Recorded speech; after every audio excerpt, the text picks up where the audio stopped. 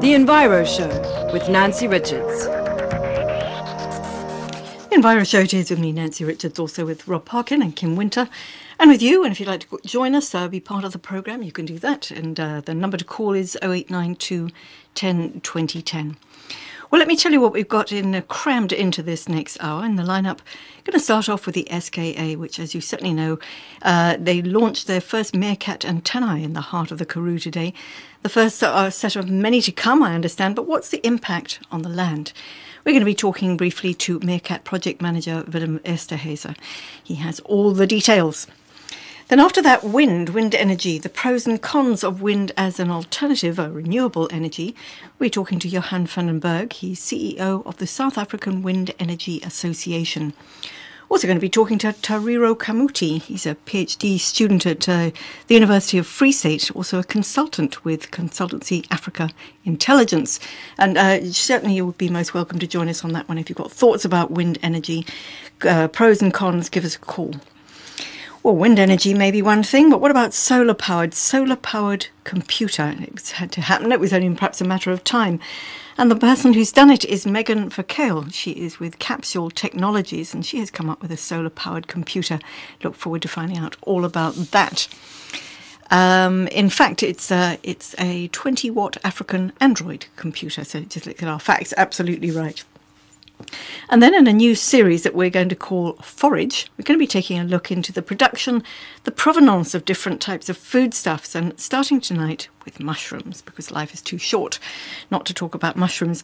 Going to be talking to Peter de Kock of African Gourmet Mushrooms. And if you fancy this idea of forage and there's a foodstuff that you'd particularly like to know the background to, let us know. Pop us a mail. We're at enviro@safm.co.za. Find us on Facebook. It's The Enviro Show on SAFM. And then finally, in our green goodie for this evening, Earth Hour, and you certainly know that that's coming up this Saturday evening, and we'll find out how you can pledge your support. We'll be talking to Sue Northam of the World Wildlife Fund. So that's what we got lined up. But before we get cracking, we're going to find out all about the SKA. Well, we're going to find out what the SKA have been up to. And certainly if you're a listener to AM Live here on SAFM, you may have heard them chatting about it. They were right there where all the action was, because the first of the 64 antennae that will make up South Africa's new radio telescope, Meerkat, was officially launched by the Minister of Science and Technology, Mr. Derek Hanekom. Well, it's part of the broader SKA project, something of which I think for South Africa can be very proud, certainly in terms of science. So as I understand it, and I might have got it wrong, it's an array of 64 receptors connected by 170 kilometres of underground fibre optic cable. And this first cluster is 80 kilometres or so from the nearest town, Carnarvon. Willem Esterhuizen is the Meerkat project manager. We've got him on the line. Hi, Willem. Hi. Perhaps you'd like to put me right. Have I got it right? 64 receptors, all part of one antenna?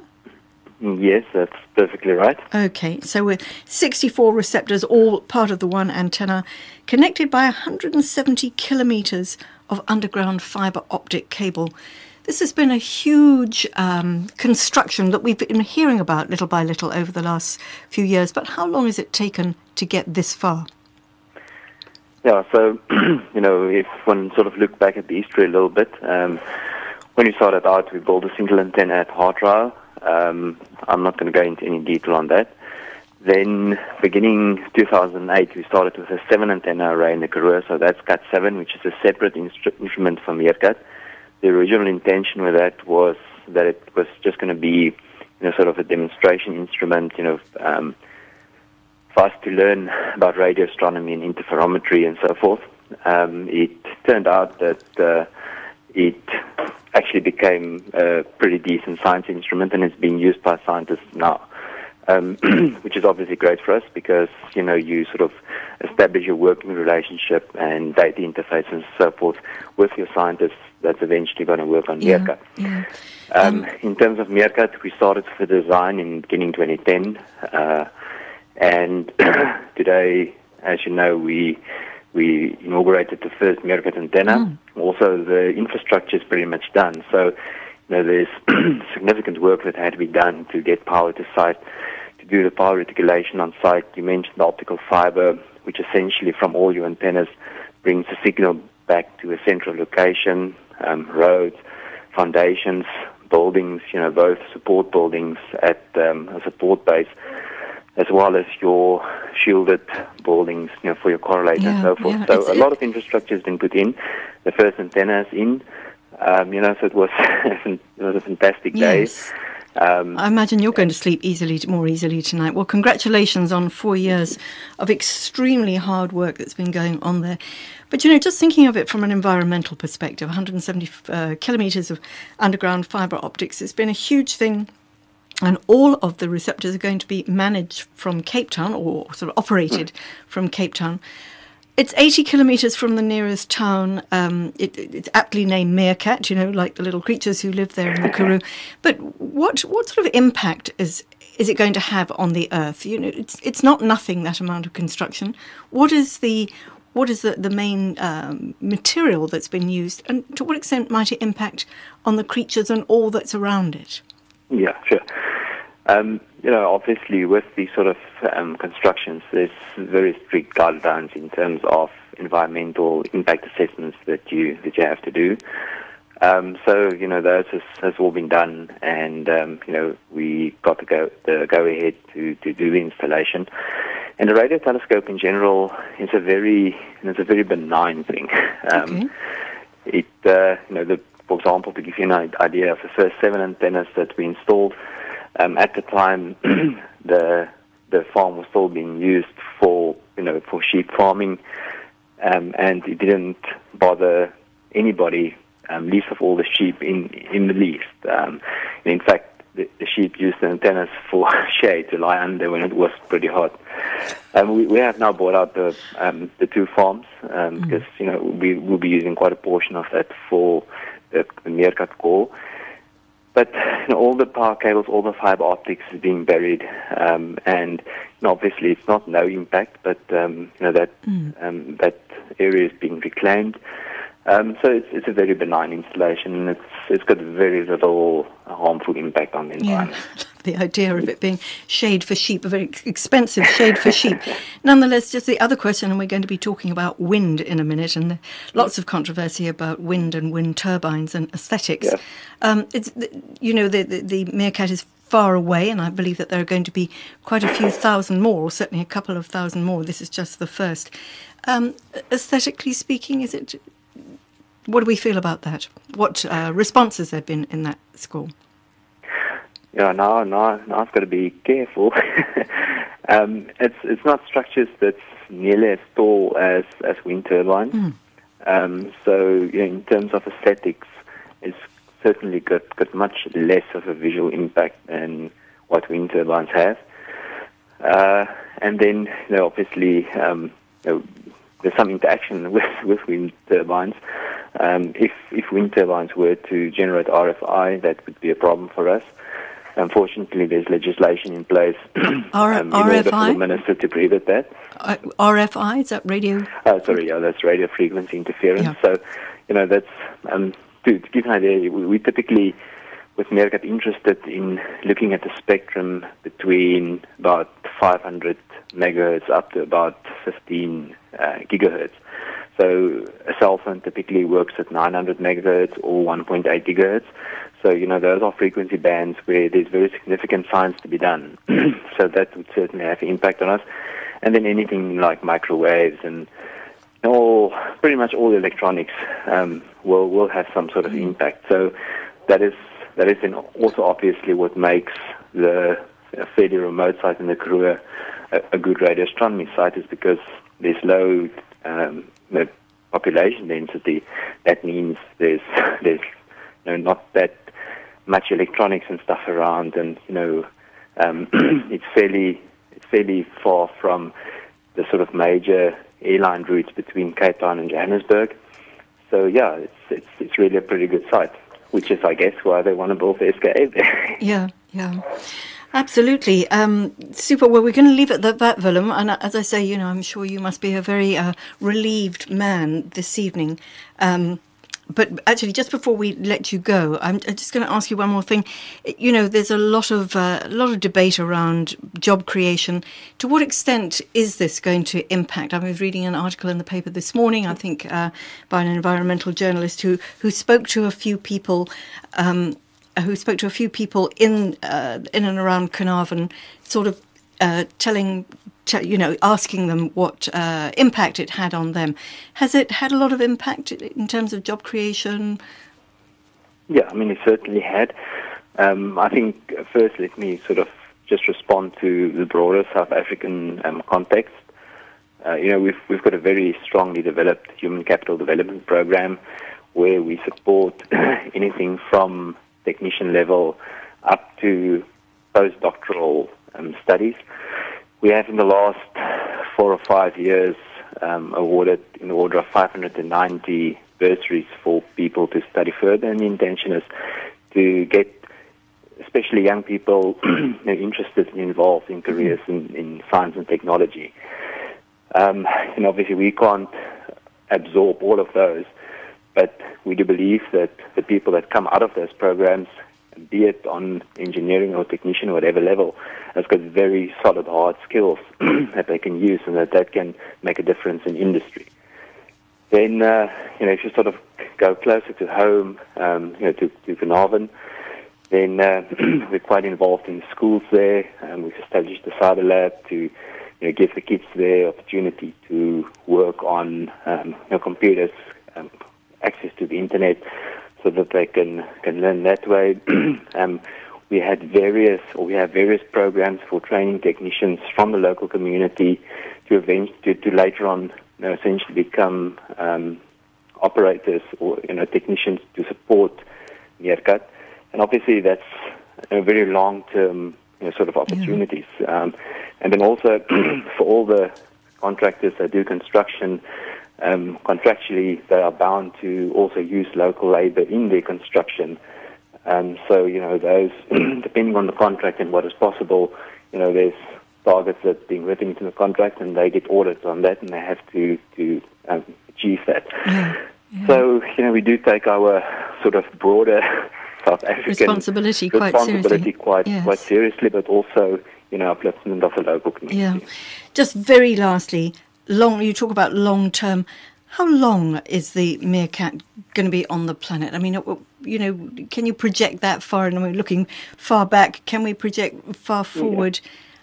At what point will it need to be replaced? Yeah. So at the moment, we project that meerkat will be done. All hardware will be installed by the end of 2016. It should be fully commissioned and science ready by the end of 2017.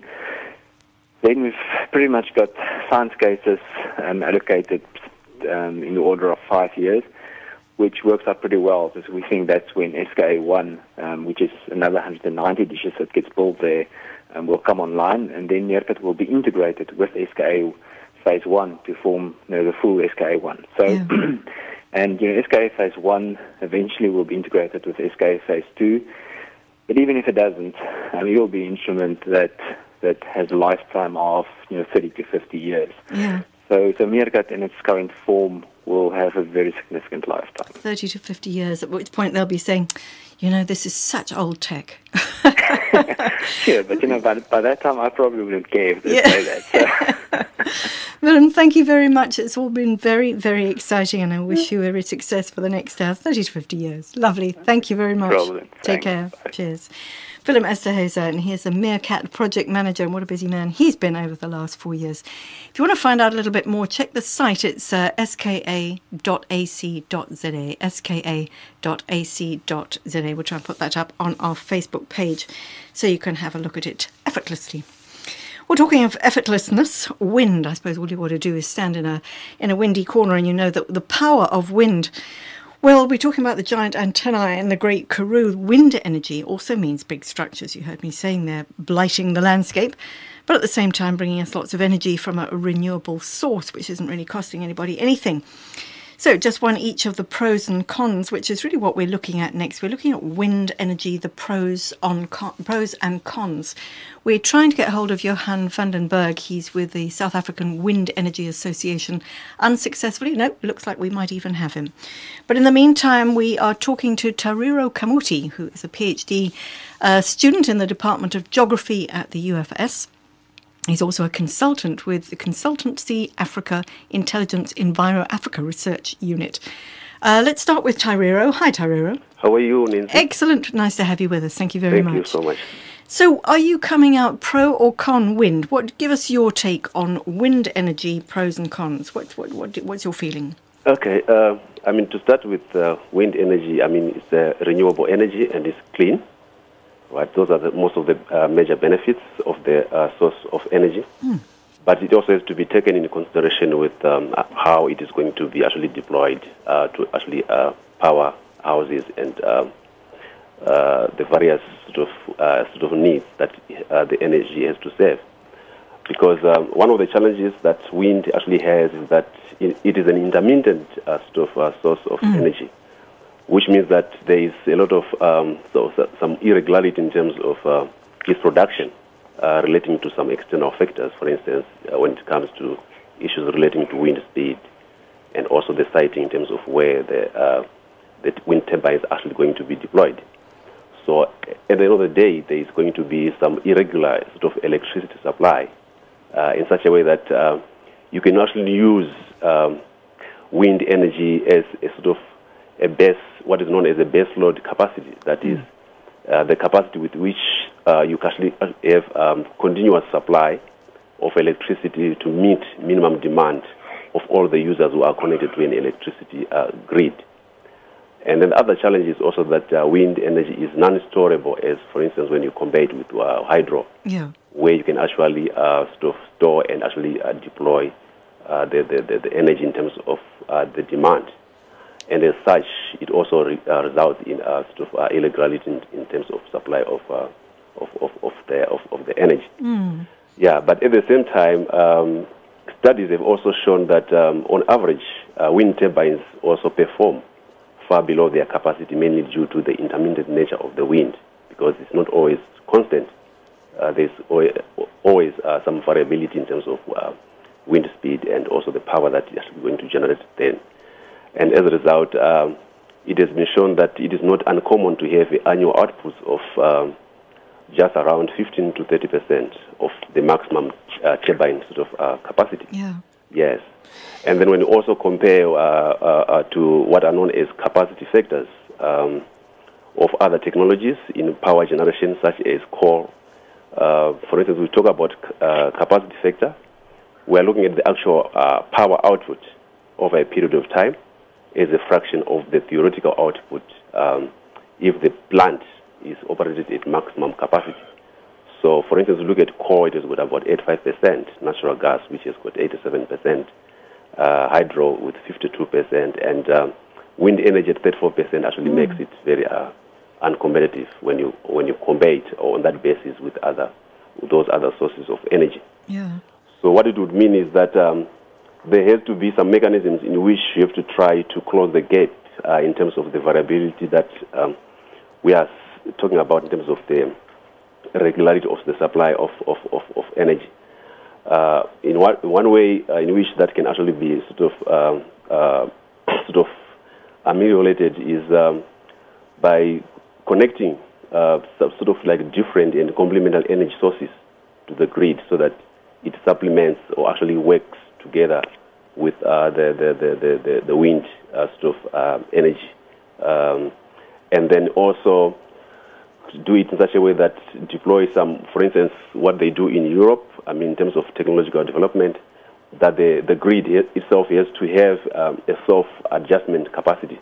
And so there are some kind of technologies which can actually be able to adjust in terms of the demand and the supply that will be coming from the sources of the wind energy. And then the other thing is also interconnecting, for instance, various wind farms, okay, so that they form an array, and in such a way that what it means is that the probability that all the sites experience the same wind sort of regime at the same time is actually reduced, and the network is going to behave like a single farm with steady wind speed, which actually also ensures steady supply of wind power.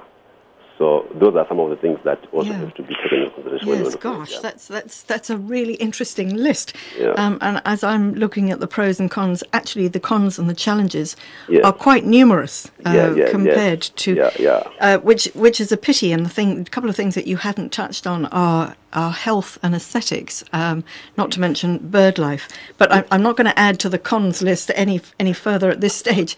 Okay. Tariro, just hold that thought, because we've got Johan van den Berg on the line. All right. I think the magic of wind has finally brought him to us. Hi, Johan. Okay. Hi, good evening. Hi, Nancy. nice to have you with us. Thank you very much. Johan, I don't know if you were able to hear all that Tariro has just said. I was, yes. Good, Thank yes. Very interesting. Do you want to add to the list of pros? Well, I'd like to reframe what was said. I think factually what was said was largely correct, but I'd like to contextualize it just in another way. We're not starting to build an electricity system tomorrow. We're not sitting in a country with zero electricity system and trying to design a system from scratch. If that were the case, everything that was said would have been true. But the situation is that we've got 45,000 megawatts of electricity installed in South Africa. Comparatively speaking, in world terms, that's a huge electricity system that we have already. And the vast majority of that electricity system is what is generally referred to as baseload power. In a modern economy, you have baseload power and you have renewable energy, and the two complement each other. We don't have that. We largely only have the baseload power. So the wonderful situation that puts us in is that we can add lots and lots and lots of renewables before we get to the point where other countries are now. And it really says that for the next 10 to 15 years, you can build all the wind farms and all the solar farms that you like, and then you can have the discussion we're having tonight. But up to that point, the variability of the wind farms is going to be largely irrelevant.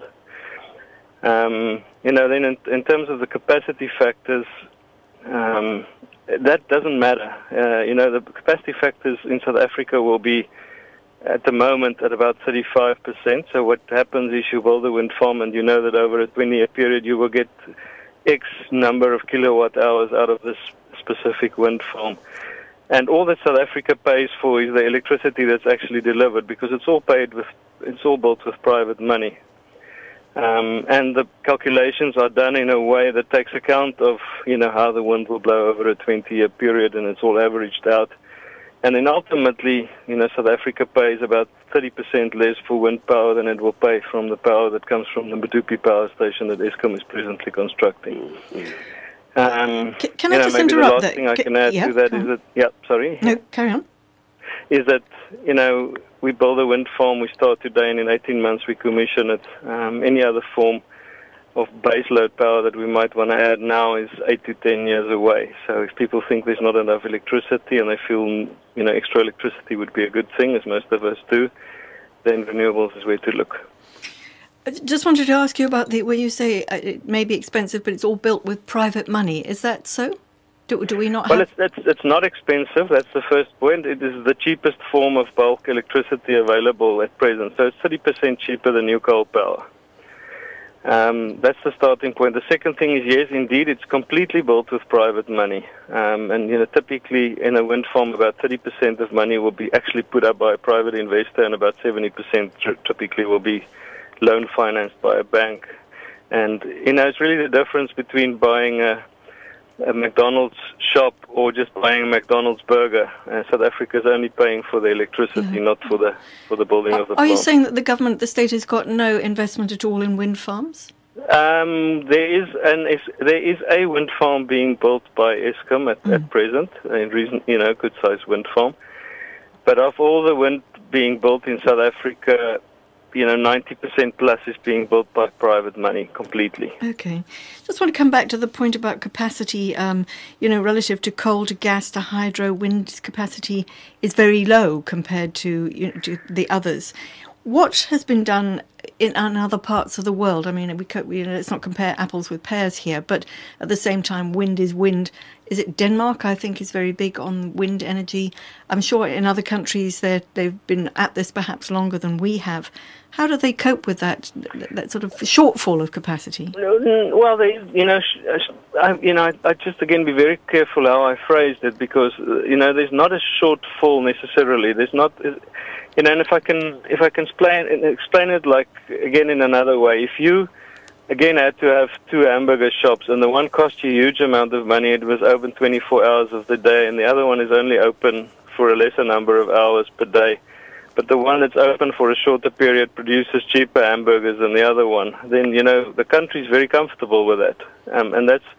And what was said before was we always need a source of power supply. We need something that can always be there. We've already got that. So now we're adding the additional green renewable component on top of that. And when it's there, we love it, and because there's a geographical spread across the country, the wind always blows somewhere. So, there's about 25% of all the wind farms that you built that you're always going to get. Those studies have been done. And on a good day, Germany now generates 100% of its power from renewable sources. And on other days, they add other things to the mix to make it all balance. And these are things that people are very well equipped to do internationally. Yeah. Tarero, do you want to respond to any of the things that Johan said? I didn't just add that there is a lot of potential in terms of wind energy as compared to other sources of energy. And South Africa actually has so much potential in terms of having the offshore wind turbines being deployed around the coast. So it's one of those actually pros that wind actually poses, despite the fact that we have got challenge in terms of investment. Yeah. It seems that we've been talking about wind's potential for a very long time. And we need to be realising it now. But if I could just ask both of you for, these three other things that nobody's mentioned, the health aspect, apparently living in close proximity to wind turbines can be quite damaging for people's hearing. There's the question of aesthetics. I don't know if either of you want to go there. And the issue of bird life. Either of you have any take on that? Johan? I'm happy to answer all of those. Every wind farm that gets built only after an exhaustive environmental impact assessment that takes about 15 months and costs in excess of R1 million, and has an array of experts, all the way from heritage to visual impact to birds to biodiversity. And if any of those raise a red flag, then very often the environmental impact assessment will not be approved. There are setback distances. Typically, you do not build a wind farm within a certain distance of an existing dwelling. So, people aren't going to live next to a wind farm. It's just not going to happen. And in terms of birds specifically, yes, it's very much something that we are very cognizant of. And we work very closely with BirdLife South Africa and are good friends with them. And, they see that, birds will be of the first to suffer due to climate change. So renewable energy is very important to them. And we work together to make sure that the wind farm gets built where it's optimal and where there aren't any, red dot species or anything like that nearby. I'm going to give out your your website if anybody would like to know a little bit more about the Wind Energy Associations. It's SAWEA. It's SAWEA.org.za, SAWEA.org.za. But Tarero, I just want to close with you. You are a consultant with the Enviro unit of Consultancy Africa Intelligence. Do you give, despite all that you've said, the challenges, do you give wind the thumbs up? You mentioned there that it's full of potential. Are you behind it as a consultant? Yes, definitely I would go for it, because from what Johan is actually saying, that we already have the base load capacity in the country, which is derived from other sources of energy. So we have reached probably a stage in which some of those renewable energy sources actually have to be explored. So in that respect actually complements what is already there. So in most cases, you find out that in middle-income countries that have reached their energy access goals, you find them actually starting to develop some of these technologies further to actually enhance the environmental sustainability of various energy sources, and also trying to run away from those which have got some deleterious effects to the environment. Well, it certainly sounds like, actually, despite all, we've got a bit of a thumbs up from both of you. So there you go. Thank you very much, Tariro Kamuti. Okay. Thank you very much. And he is with the Consultancy Africa Intelligence. If you'd like to know more about them, it's consultancyafrica.com. And once again, South African Wind Energy Association is SAWIA. Thanks very much to them both. Well, we're moving on from wind to sun. And a solar computer, I guess it's certainly one of those things that would have happened at some stage along the line. You know, I'm not sure if you could power a laptop with wind. Now, that's something to think about, isn't it? But in terms of renewable energies, certainly I believe you can run a cell phone on solar power. But a computer, I'm not so sure. Well, we've actually, as you probably heard there, just dropped the line to Megan Verkale. She's CEO of Capsule Technologies, and she's developed a 20-watt African Android computer, basically for the benefit of people who live off the grid or who don't have access to electricity. So it'll be interesting to hear a little bit more about that when we get her, which we shall do certainly. In fact, we've got her right now. So we've got you on the line, Megan. Hi. Hi, Nancy. Congratulations. Wow, thank you. And thank you so much for this opportunity. Well, no, it's absolutely wonderful, and you're doing great things. CEO of Capsule Technologies. Who are you at Capsule Technologies? You asked me who I am? No, well, I'm asking who Capsule Technologies are. What is your sort of core work?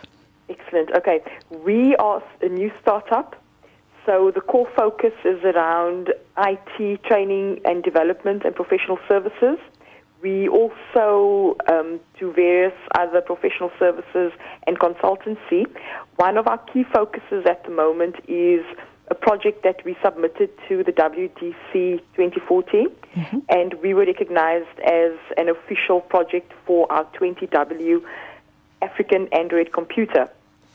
So the very thrust of what we are trying to do, and it's great listening to your show because something I never thought about, and focusing on the community around sustainability, because it's myself as the business owner and the other partner in the business. He is the inventor, the person behind 20W.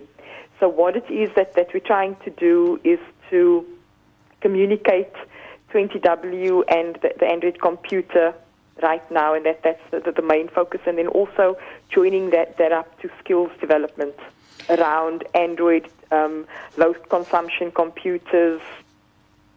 Yeah, and just making computers accessible in areas where people would otherwise battle. So just explain to us the 20-watt African Android computer, solar powered. That's what, that's the hook that we're all looking at. But how does it actually work then? Okay, so it was born out of an idea around the problem facing Africa. We're not just focusing on South Africa. We were inspired by lots of empirical research across Africa around the lack of infrastructure for under-resourced communities. A lot of people don't have electricity.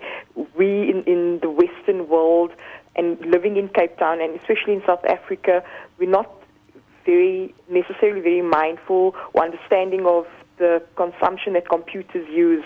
Currently, computers use between, on average, 200 watts to 800 watts. Our computer only uses the core processing unit that consumes 20 watts of electricity. And how I can quantify that, it uses a light bulb of electricity. So if you times that by all the computers and laptops, you'd imagine that it uses less. It also has the capability to plug into a solar panel, so not a standalone solar panel, one that you have in buildings. So ordinarily, you would actually have lots of these computers plugged into the solar panel unit. And in fact, something that we're trying to identify is our target market. Being a new company, we know what it is we're wanting to do. So that is around the low consumption. And then also, Nancy, are you there? Yes. Right, no, okay. And the other component of this computer is around interconnecting communities. So communities in informal settlements where they don't have lots of, where they don't have, talk about urban poverty on our doorstep, communities who don't have access to the internet or access to knowledge and information. For example, you can have someone, a farmer in the Northern Cape, who might not have the infrastructure to support their communication mechanisms. You are also looking at this computer is not only just about low consumption, it's also about bringing connectivity to communities where there is no infrastructure. Yeah. It so absolutely feels like the way of the future. I'm wondering why it hasn't happened before. I mean, I can't believe that there you are from Mitchell's Plain with this groundbreaking idea. I suppose it's whether or not people have the will, and it seems that you have, it's not just that you've come up with this product, but it also seems like you have the will to make this product work for the benefit of the people who need it. Am I right? Are those two things very much hand in hand? Absolutely. Just to give you a bit of background, with this computer, we are not doctors, so we can't save people, whatever, but there's a very strong connection between poverty and the link between poverty and access to information. So the government's punting around technology and the growing youth in Africa. So whereas the rest of the world is aging, Africa's getting younger. So what constitutes that people, you might ask yourself the question, maybe somebody might just want to have a toilet or access to running water. What we are saying is, if the government is saying that, and a lot of research suggests that people should, everything that we access, services, community services, hospitals, clinics, nurses and everything, people are connected. So what my concept was actually born out of, why shouldn't people have the right to information in a technological revolution that's happening around us all the time? Just to also talk about the Android computer, something I attended a partnership workshop today with the government where they brought the private sector together to build strategy, and something that really resonated with me today was around, Nancy, I'm losing my train of thought. Yeah. Now. Well, I tell you what.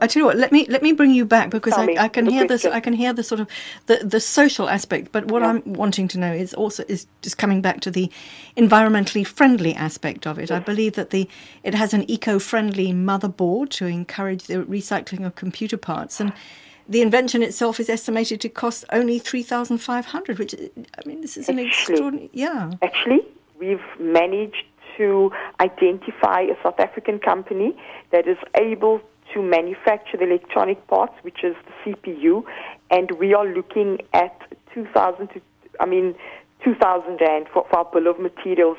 So that we are not making any money on this. It's just that we believe that if you're using the motherboard, which is a standalone computer, we're also working on the aesthetics, because we're not just targeting one specific community. It should be for everyone. So there's a lot of, thank you for bringing me back to my point earlier, there's a lot of sustainability initiatives that are happening, and today we've identified an organization that is going to put us in touch with companies that are recycling their keyboards, their computer screens.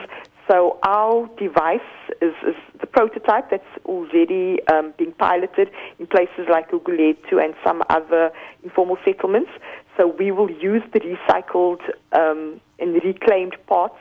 Our companies go through, they kind of throw out the old computers. Yeah. Old, i.e. 3 or 2 years old. So we will use all of the screens and keyboards to plug into this. Which in itself device is absolutely huge. And when you think of how much e-junk there is that just gets, as you say, thrown out. My goodness, Megan, it sounds super, particularly interesting to know that the prototypes are already up and running.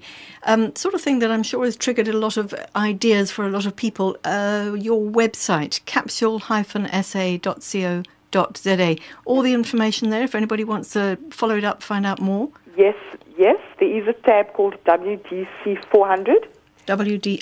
It's a tab off the website. It's great. Thank you for this opportunity, because obviously trying to raise awareness, and it's good to know that there are opportunities like this to try and gauge people's buy-in, because it's not just for one community. We should be looking at the environment, and we all have a duty of care to look after and care for our environment, especially with the energy crisis facing Africa. Absolutely, and amen. Megan, thank you very much. Thank you, Nancy. Very best of luck with what sounds like a really great idea. Thank Take you care. so much for your support. Pleasure. Megan Verkale, well, what an interesting young lady there. Oh, imagine she's a young lady, whatever sort of age she is. Very interesting. If you'd like to find out a little bit more about that 20-watt African Android computer, capsule-sa.co.za, capsule-sa.co.za. That's the website, and we will put that up on our Facebook page too. Well, moving on to, in a minute, we're going to be hearing in our Green Goodie feature, we're going to be talking about Earth Hour, and that's happening on Saturday night, and we'll be finding out how you can pledge your support. But first, we have a brand new feature. We call it Forage. And in Forage, we're going to be looking at the inside or the backstory to different kinds of foods, how they grow, how they get produced. And if you'd like to know more about any particular food, you've always wondered how X was produced, like spaghetti trees and that sort of thing, give us a call or pop us a mail. Enviro@safm.co.za. But we're going to start off tonight with the humble mushroom, or perhaps not so humble mushroom, because Peter de Kock is the founder of African Gourmet Mushrooms, and we have him on the line. Hi, Peter. Good evening, Nancy. How are you been? Excellent, and thank you very much for being part of our inaugural Forage feature. The humble mushroom I was describing it as, but you deal in gourmet mushrooms. So are you dealing in those sort of upmarket shiitake, all those different types of mushrooms? Where do you get your mushrooms? That's correct, yes. We cultivate a number of them. Worldwide, the principal exotic or gourmet mushroom is shiitake, along with a lot of wild mushrooms that are harvested seasonally. And, of course, are highly sought after by the chefs for culinary specialities. Yes, in fact, I was at the biscuit mill here in Cape Town just earlier, and I saw I think they call themselves Funky Fungi, and the gentleman there was saying that this lot had been harvested from here, and these had been picked from there. And I thought, there's a lot of free food out there, but I mean, mushrooms, as we know, can be enormously expensive. How many of your mushrooms are you actually actively cultivating, and how many are you harvesting in the wild? At the moment, I would like to just put a little cautionary on this. The hunting of wild or gathering of wild mushrooms carries, of course, a dreadful penalty if you get it wrong. Mm. And there are many casualties and deaths and problems around harvesting poisonous mushrooms. So it's an activity that really must be done by people who know and understand exactly what they're looking for. That's the negative. The plus side of it is that your mushroom spore is microscopic. So wherever they drift on the Earth's face, you will find the same kind of species, north, south hemispheres, as long as they find an environment they're happy with. So off Table Mountain alone, we've harvested and sold on occasion through places like the biscuit mill up to 13 different wild varieties of mushroom off Table Mountain alone. Gosh, you have to be terribly careful what you say here on the radio. People will be beating a path up Table Mountain looking for good mushrooms because, as you say, a cautionary note there. The thing about mushrooms is that if you go to a supermarket, they're really quite expensive. And it seems like they should be available really quite reasonably. Are they very difficult, the ones that you're cultivating? Are they difficult to grow? The cultivated gourmet mushroom is a really expensive process. It requires sterilized substrates and bases as opposed to button mushrooms, your more conventional, better-known varieties. And therein lies a number of labs and fancy systems like HEPA-filtered air and spawn laboratories, etc., etc. So it is a much more expensive process than pasteurizing compost, which is really what buttons feed on. Because people can grow, there used to be something called, they were sort of like bags or grow boxes of mushroom compost that you could buy that already had the spawn in it.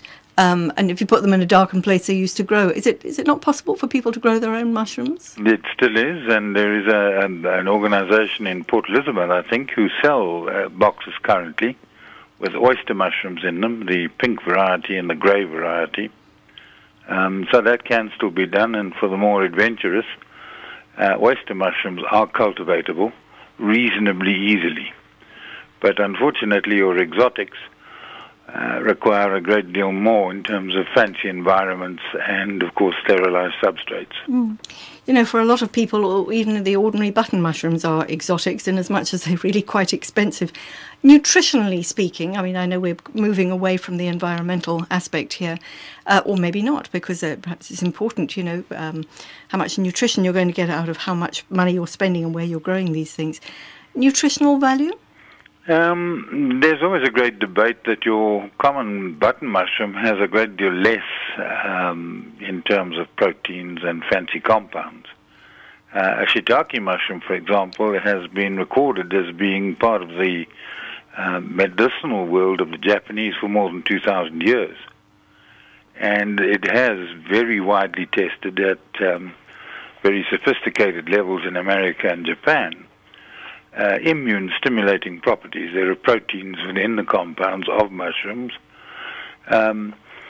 Probably one of the least known facts is that the Ganoderma or reishi mushroom is a cancer treatment and is in fact used by the big pharmaceutical companies called nutraceuticals because it's easy to cultivate and it's very effective for certain types of cancer. Yeah. What's their shelf life? Because I think dried mushrooms are also can be very tasty. Do they dry easily? And you know, the shelf life of a well, when you think of the foraging life of a mushroom, you know, they can be here today, gone the next hour. How long do they last? Your better quality mushrooms that are cultivated and harvested and handled properly, temperature-wise, will give you anything up to 10 days, 2 weeks fresh. Your dried mushroom is more or less indefinite. And just as by way of interest, Utsi, the Tyrolean mummy that was found up in the glaciers in Austria, carried dried mushrooms in his pack on his back 30,000 years back. Gosh. Well, they certainly got a past. Do you think they've got a future? I'm certain they have a profound future. The protein content of some of the exotic mushrooms exceeds that of chicken. And is pretty much the same amino acids. Shiitake, for example, has a protein content of about 18%. And that is more than sufficient to keep everybody healthy and happy. It's got a lot of the vitamin groups in it as well. And, of course, it's flavoursome in the extreme. It dries beautifully. And if it's vacuum-packed and dried, it probably have a shelf life of more or less 3 or 4 or 5 years. Gosh.